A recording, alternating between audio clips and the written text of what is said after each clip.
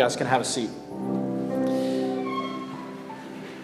Last year on Mother's Day, I preached a sermon from Psalm 127, and it was titled, Why Children Are Important at Crossroads. And I kind of view that sermon kind of as a one-time vision statement for what we want at our church regarding families.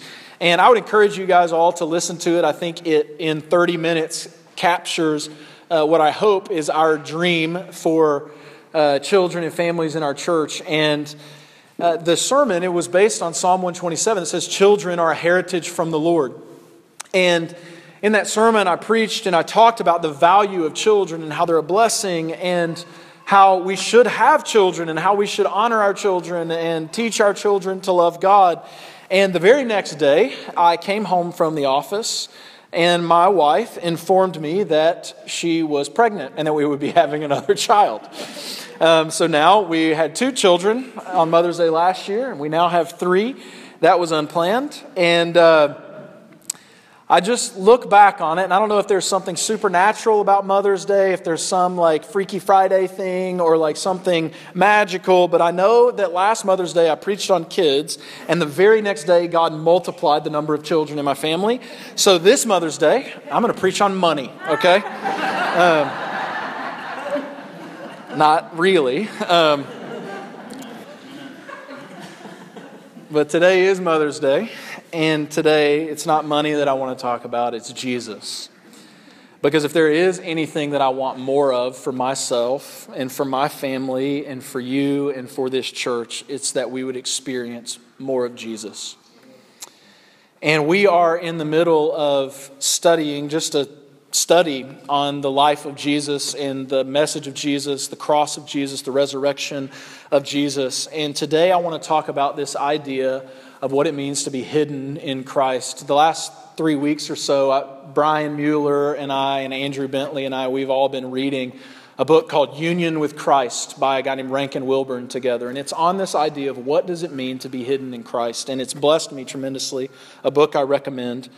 But today I want us to look at Colossians chapter 3, and I want us to consider what it means to be hidden in Christ, what that means for our lives. The Apostle Paul says in Colossians chapter 3, verse 1, and if you don't have a Bible, we have it on the screen. He says, if then you have been raised with Christ, seek the things that are above, where Christ is, seated at the right hand of God. Set your mind on things that are above, not on things that are on earth. For you have died, listen, and your life is hidden with Christ in God. When Christ, who is your life, appears, then you also will appear with him in glory. And here's one of the first things I want us to see this morning, and it's the thing that Paul is reminding this church in this letter to the Colossians, and that is that as the people of God, the thing that marks our identity more than anything else on this planet is that we are hidden in Christ if you're a follower of Jesus. Paul says, I'm writing this letter to show you, to convince you that you are hidden in Christ. For you have died if you're a follower of Jesus, and your life is hidden with Christ in God. And Paul, these aren't just throwaway words here. Often you read through the Bible, you read through Paul's letters, and he's often very poetic. And you hear things like, you're hidden in Christ, or in Christ, in Christ, in Christ. And it's easy to pass over these phrases because we think they're just kind of poetic, and Paul's just a good author, and he's giving us good sentences. But these are deeply theological statements. And in the Apostle Paul, if you read his letters, which is the bulk of the New Testament, Romans, 1st and 2nd Corinthians, 1st and 2nd Thessalonians, 1st and 2nd Timothy, Colossians, Galatians, Ephesians, Philippians. Often he uses all sorts of metaphors to explain what it means to be saved by God. And in Galatians, he uses the metaphor of you've been adopted into the family. Often he says you've been saved, you've been rescued. Other times he says you're like a captive who's been set free. Other times he says you're lost, but through Christ you've been found. But the metaphor that Paul uses in every single one of his letters, and he uses multiple times, is this idea that we are hidden in Christ. One theologian, one Bible teacher says that you can sum up all of the Apostle Paul's theology and by extension the theology of the New Testament into one phrase. And that is that to be a Christian is to be hidden in Christ. In Christ. It's a phrase that's easy to gloss over. It sounds so spiritual, it sounds so poetic, but if we don't take time to stop and think about it, we will miss the weight and the beauty of such a theological truth. We are in Christ. If you've ever been, when you go outside the city, one of my traditions when I'm outside the city, they're in Jersey everywhere, is go to a Cracker Barrel. When you're on a road trip, if you've ever been to a Cracker Barrel, you know what I'm talking about. It's these incredible, just home-cooked food, and while you wait for your food, there's you can shop, and it's all a bunch of trinkets that you don't need. But often you see these things are called Russian nesting dolls. You guys know what a Russian nesting doll is? It's a big doll, and it looks like Russian, I guess. I don't know. And then you open the doll, it opens at the middle, and you open it, and then there's another doll on the inside, and then you open that doll, there's another doll on the inside of it, and then on and on and on and on and on until it's tiny. And this is kind of the image Paul is giving us. You're hidden in Christ. There's Christ, and you're in Him. So when you look at those nesting dolls, you just see a big trinket. But often you don't realize that inside there's all these other things that are happening. And here's why this is so beautiful. We're covered by Jesus. And this is why this is so incredible and such a profound truth for us. It's because the Bible teaches us that we don't have to look impressive to God for Him to love us. See, I've talked to so many people who their greatest barrier to following God is that they think that God can never love them. I talk to people all the time. This is usually what happens when I'm out in the neighborhood, at the coffee shop or wherever, the library, and someone says, "What do you do for a living?" I'm like, oh, here we go. One of two things happens. I say, well, I'm a pastor of a Christian church. That means either the conversation shuts down immediately, or I usually get to hear people's disappointment with God or with the church. And oftentimes they sort of view me as a sounding board for all their fears and just all of this. And so I hear, and one of the things people often tell me is they say, I can never be a Christian, or I can never be of any faith because I don't think God could love me, because I don't think I measure up. And that God can never be impressed with me. God can never like me. And what Paul is trying to say, though, is that you're hidden in Christ. He's saying that you don't have to impress God because Jesus has already done that. See, Jesus came into this world. I'm about to explain what hidden with Christ means. Jesus came into this world and He lived a perfect life, the life that we wish we could live, but we know intuitively that we have failed on a number of occasions. He was always compassionate. He was never selfish. He was always kind. He was never rude. Jesus was always gracious. He never harbored bitterness. He was always forgiving. He was never jealous. He was always generous. He was never greedy. He was always wise. He was never foolish. He was always thoughtful. He was never self-centered. Jesus never laid in bed at night feeling guilty for something He had done that day. Unlike every single one of us, where we've all experienced that. Jesus has never felt shame because He's never done anything to be ashamed of. He was always obedient to the Father. He's the only person who has ever set foot on this earth, who has ever lived his life in such a way that God the Father could look at Him and say, I'm impressed with Him. But the Scriptures teach us that when we trust Jesus, when we confess that He is Lord, the life of Jesus covers us and we are now hidden in Him. And what that means is that God the Father, God the Judge, looks at us. If we've given our lives to Jesus, that means that when God the Father and God the Judge looks at us, He doesn't see us. He doesn't see our mistakes. He doesn't see our shame. He sees Jesus. We're like a little Russian nesting doll. We're hidden in Jesus. And God says, wow, look at that. Look at Will. He doesn't see all my mess, all my junk. That's been cleansed, that's been forgiven, and I've been clothed in Christ. So when God the Father looks at me, He says, look at Will. He's kind, he's loving, he's gracious, and he's generous. See, the gospel is that God does not judge us based upon our lives, but He judges us based upon Jesus' life. And what it means to be saved or to become a Christian is to say, I want to be hidden in Christ. And I believe that the love and the life and the mercy and the grace of Jesus can cover all of my sin and my shame. And the good news of this is that means that we no longer have to feel like our lives are an audition. Social media profiles. Instagram, we got to have the perfect picture of our kids, or we got to vacuum before we take that picture of our kids because we don't want anybody to see our messy house. Or we got to take a picture of our food. And, I'm like, I've been to your house. You don't make that kind of food. We try to present these ideas to the world. We try to show off to the world this fake sense of ourselves because we feel like we're on trial, don't we? We feel like our lives are an audition. We feel like we're constantly trying to earn people's approval, even sometimes trying to earn God's approval. But the message of Jesus is that we can trust that even on our worst and our ugliest, and God forbid, even our most ordinary days. That's what we fear the most in New York, as a New Yorker these days. We don't want to be ordinary. But God forbid, even on our most ordinary days, our lives can be overshadowed by the life of Jesus. The life Jesus lived, God can look on us and look on us as if we lived it as well. So we don't have to audition for approval any longer. We can know that we are loved, that we are accepted. And Paul makes the point to remind the Colossians in this passage of this. You're hidden with Christ.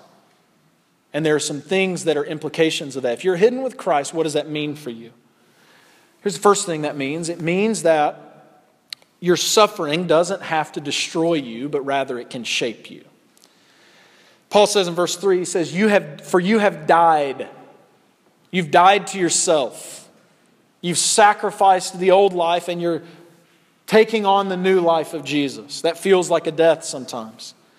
And your life is now hidden with Christ in God. And one of the things about suffering that I've noticed is, as in my just under a decade of pastoral ministry, as I've preached through tons of books of the Bible, I realize whether it's Galatians or Mark or 1st and 2nd Samuel or Ecclesiastes or Colossians or whatever book I'm preaching through at this church at any given time, I've found that in the 2 years that I've been a pastor of this church, the topic I've preached on more than any other topic is suffering. Because it comes up in the Scriptures over and over and over and over again. And I wish this wasn't the case. Because I don't like preaching on suffering. I like to tell good jokes and make you guys laugh and leave like encouraged and happy. And I like to be lighthearted. But the Bible speaks constantly about the realities of living in this world. And often it's difficult. Jesus himself said, in this world there will be trouble. But he did say, take heart, because I've overcome the world. And whether we like it or not, suffering is one of the greatest tools that God has used throughout history to make Christians more like Jesus. It's one of the means that God uses to make his people holy. And that brings up questions of where does suffering come from? Where does evil come from? Does God actively bring suffering on his people? I don't know. I'm not so sure. But I do know that God uses our suffering. He welcomes it at times, and he allows it to shape us so that we can become more like him. And this is why I hate the so-called prosperity gospel. You hear this oftentimes. It's a false gospel that's taught in churches everywhere, even in our city. It's on the televangelism channels everywhere. It's being exported from America all over the world, to Africa, to Asia, to South America. And it says that if you love Jesus and if you follow Jesus, that you will never experience pain, you will never experience sorrow, you'll only experience health, wealth, prosperity, and happiness all the days of your life. And if you're not experiencing those things, there must be something weak about your faith. That's the prosperity gospel, and it's no gospel at all.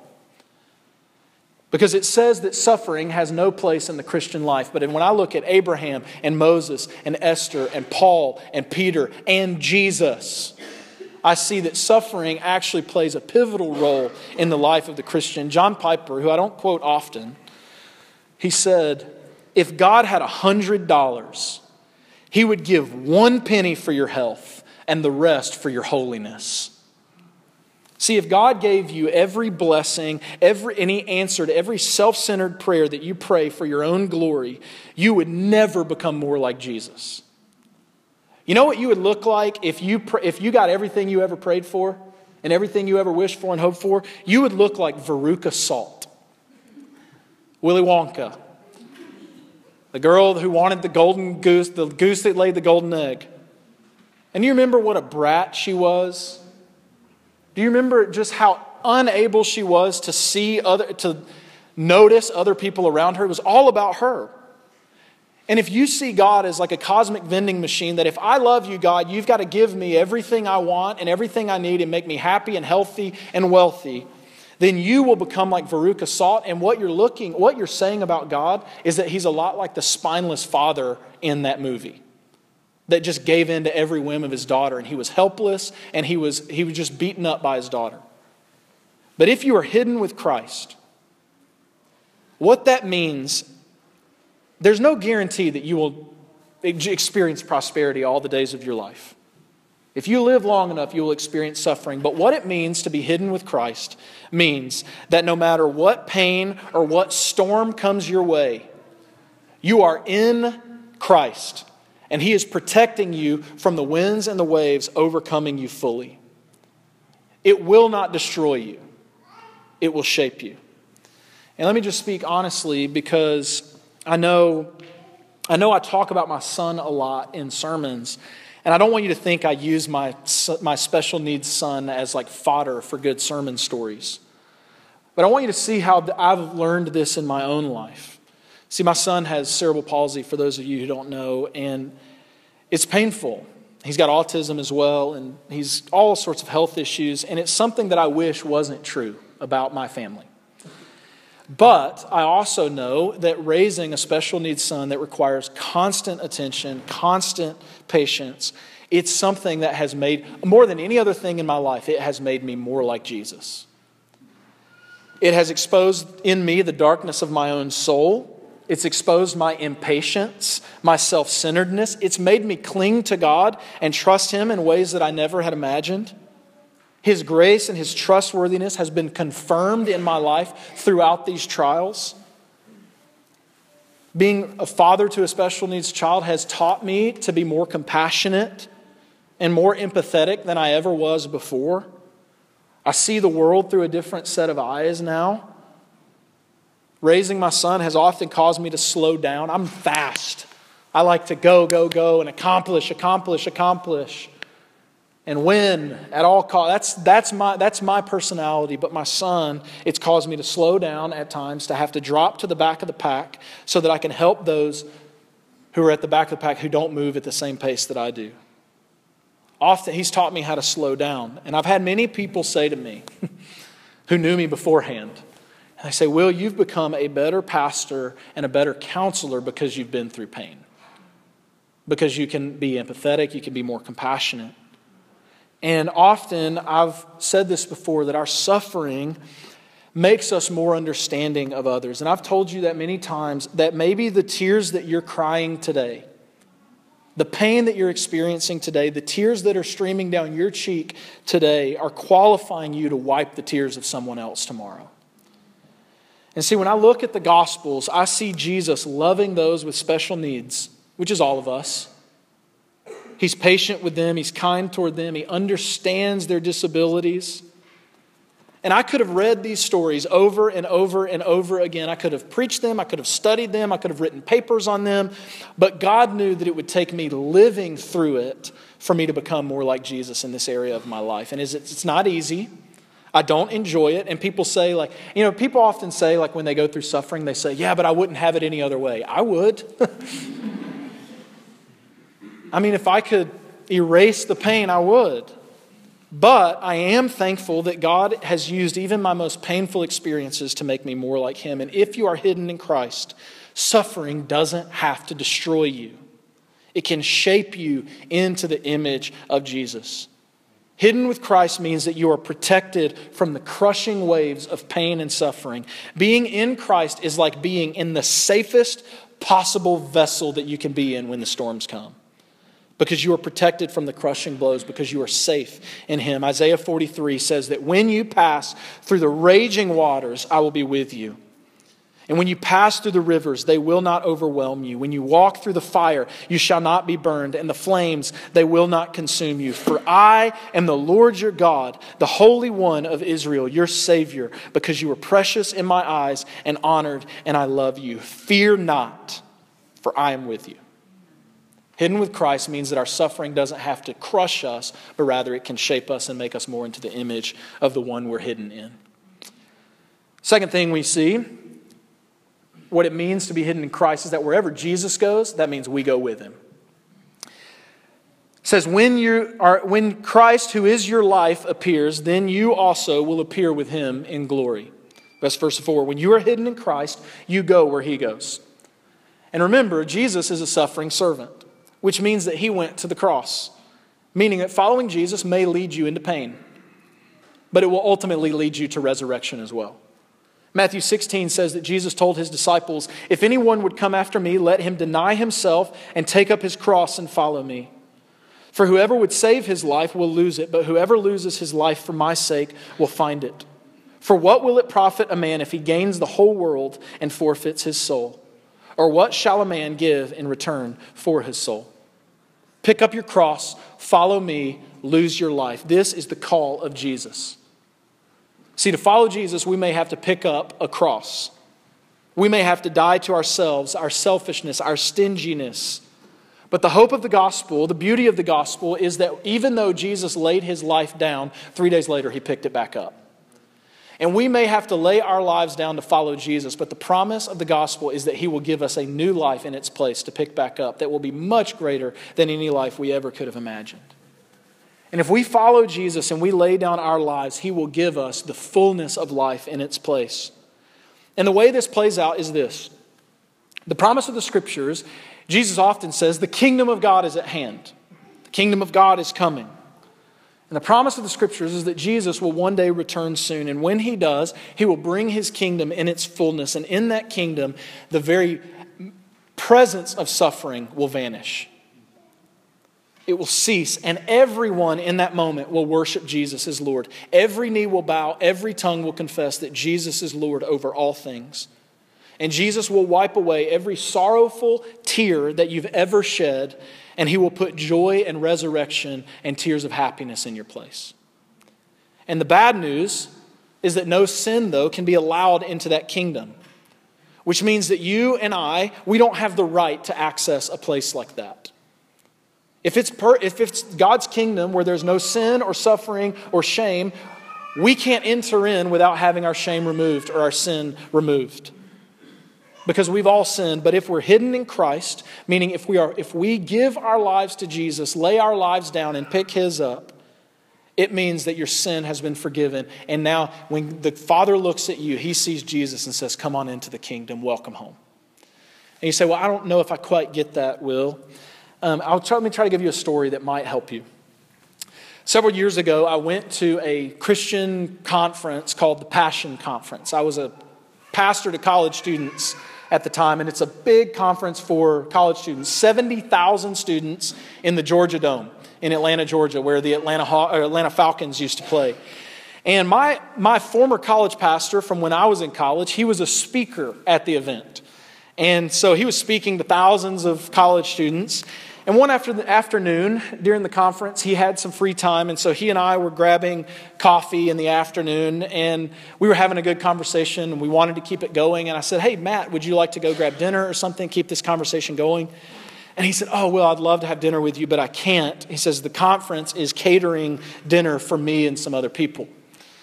And he said, well, you know what? I'll tell you what. Why don't you come with me? And so I go with Matt, my friend, who is a speaker at this conference, and he goes, and we walk up to these doors, and everybody has lanyards on, and they're having to show them before they can enter the doors. And it's, glass windows everywhere, and it's basically like the VIP section, and they're catering this nice dinner. And I look through the windows, and I see all these really well-known Christian teachers and leaders and musical artists. I see Louis Giglio, Beth Moore, John Piper, Francis Chan, David Crowder, Chris Tomlin, who made the song we just sang, famous, Good, Good Father. These are all very well-known Christian leaders, but I also started to see other people. I was like, that's Carrie Underwood. And they're all like, the whole Atlanta Hawks team was there. Like, I was like, there's Kyle Korver before he got traded, you know. And there was Tim Tebow was in there. And there were all these celebrities that, were Christians. And I was like, what? This is awesome. What am I can't be here. And everybody's got these lanyards on. I don't have a lanyard with my name on it. And I'm thinking to myself, I don't belong here. They won't let me in. I don't deserve to be here. They're going to realize I'm a fraud, that I've never done anything to deserve VIP treatment.